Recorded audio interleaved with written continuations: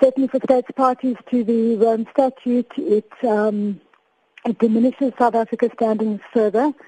Bear in mind the AU has led a concerted campaign against the ICC as a body. I mean, the AU as a body has led that campaign, but there are a lot of African states that do support the ICC. So it's shown South Africa up as far as its actions under the Rome Statute are concerned. I think the other thing that makes South Africa look bad is that it has failed to abide by treaty obligations to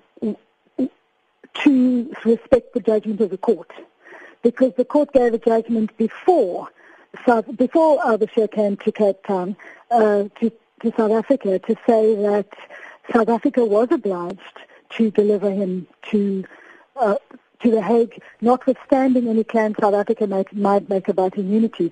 So the ICC, the court itself, decided the legal situation in advance. Now, one of the obligations that South Africa accepted when it signed up to the statute was to abide by the rulings of the court. So not only did it come up with a reading of immunity which was wrong, but it knew it was wrong because the court had told it was wrong before it even let Al-Bashir out of the country. And I think that makes South Africa look even worse. So, considering that South Africa has already formally notified the United Nations that it wants to sever ties with the court, where does this leave us now, especially with regard to our commitments currently to these bodies? It makes absolutely no difference in the meanwhile. Any obligations that we incurred before we left the ICC remain in place. So we still have an obligation to arrest and surrender Al-Bashir. And the judgment has made that absolutely clear. Furthermore, none of that will go away until a year after we give proper notice of our intention to leave the ICC, which we haven't done yet. We did it once, but that we then withdrew because our court held that our constitutional court held that we hadn't been through the proper processes internally to withdraw from the treaty. So basically nothing's changed. What we've had is not yet the highest court of the ICC, it could still go on appeal, but we've had the ICC say yet again that we were under an obligation to arrest and surrender Al-Bashir, and we are still under that obligation, and we will be for the rest of the time that he is free. And then, Cathy, the ICC also addressed the question of whether it was important to refer the matter to the Assembly of State Parties or the Security Council. Yes. And they went on to say that this was a separate question and an automatic referral was not required as a matter of law in all cases of non-compliance. What does this mean in layman's terms?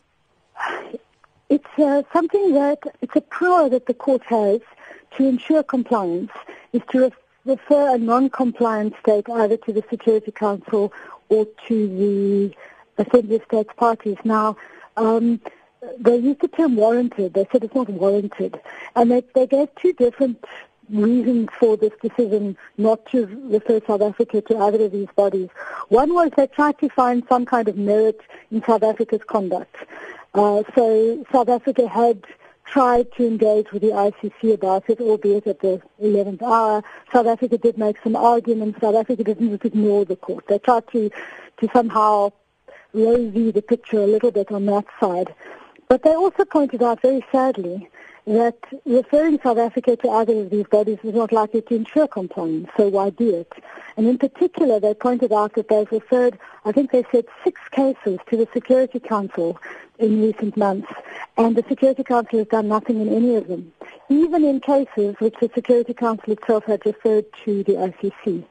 So the sad message there is there's no point in referring South Africa to bodies that are not going to take any measures to ensure compliance. So, and the implications of this particular judgment for Omar Al-Bashir himself, because even though Sudan is not a member state of the International Criminal Court, if someone is listening right now, how then is the court still pursuing the charges against him? Well, you see, the ICC doesn't have its own police force. It works as well as its states parties help it to work, or the Security Council. In this case, the Security Council has thrown a case at the ICC, expressly withholding any financial support, and then just sat on its hands.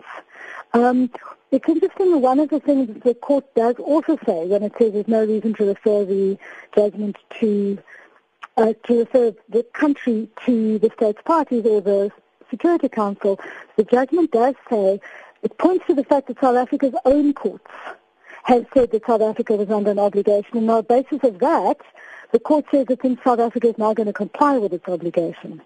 And that, for me, highlights the fact that the ICC is only going to work if we all make it work. It's not only the states that have to make it work, but the citizens within each country and the NGOs and the public interest groups that have to keep pushing for the enforcement of international law. I noticed that he's due to visit Moscow soon, Al-Bashir.